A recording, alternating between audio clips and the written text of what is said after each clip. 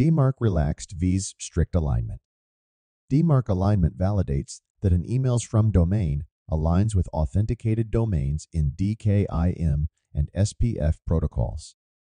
It aims to thwart email spoofing and phishing by ensuring consistency across authentication mechanisms.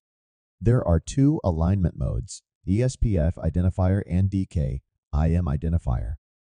DMARC scrutinizes from headers, return path addresses, and DKIM signatures. If alignment fails, policies direct receivers on handling non-aligned messages. 3 policies exist: none, quarantine, and reject. The process involves SPF and DKIM checks independently, using different domains. At least one check must pass for DMARC alignment.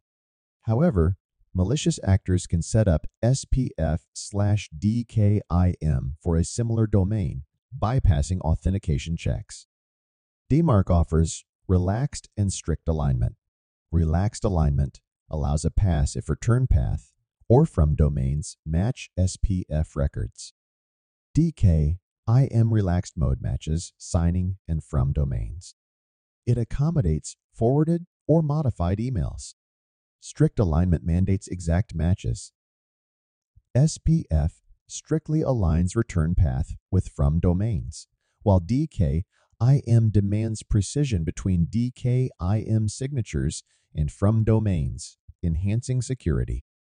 Choosing alignment modes depends on email infrastructure, false positive tolerance, and operational style. Relaxed modes suit organizations with multiple email systems, but may allow some spoofing. Strict modes mitigate spoofing, but might tag legitimate emails as illegitimate.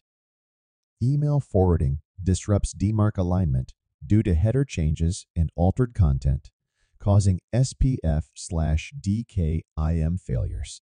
Regular DMARC report monitoring aids adjustments.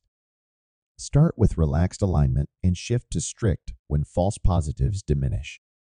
Strategic adjustments to SP, FDKIM, and DMARC are facilitated through regular DMARC report monitoring. Beginning with relaxed alignment and transitioning to strict alignment when false positives are minimal is advisable.